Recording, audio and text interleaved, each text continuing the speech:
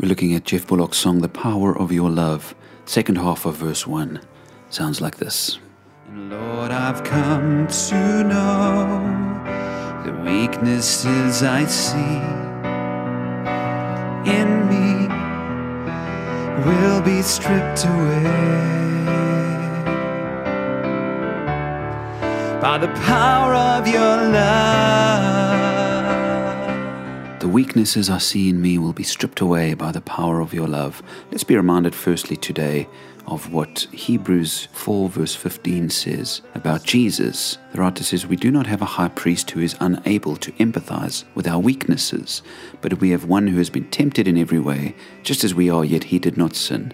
Let us then approach God's throne of grace with confidence, so that we may receive mercy and find grace to help us in our time of need. And so, whatever weaknesses you have, know today that Christ is not unable to empathize with those weaknesses. Your struggles are not unique to you, but Christ himself was tempted in all the same ways. And so he understands the struggles that you go through. But he does call us to a life of purity and of goodness. In fact, look what Paul said to the Ephesians in chapter 4, verses 22. You were taught with regard to your former way of life to put off your old self, or strip away, if we use the lyrics of the song, your old self which is being corrupted by its deceitful desires, and to be made new in the attitude of your minds, and to put on the new self, created to be like God in true righteousness and holiness.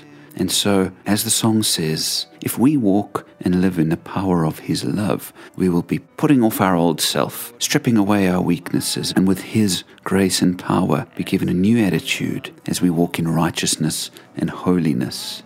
Now, it's kind of a two-way street, because it is absolutely God's grace that enables us to have our weaknesses stripped away. But at the same time, it's our responsibility to put off the old self and put on the new self, to actually walk in the power of the Spirit. God has gifted us with the ability, but if we don't do it, it's not going to happen.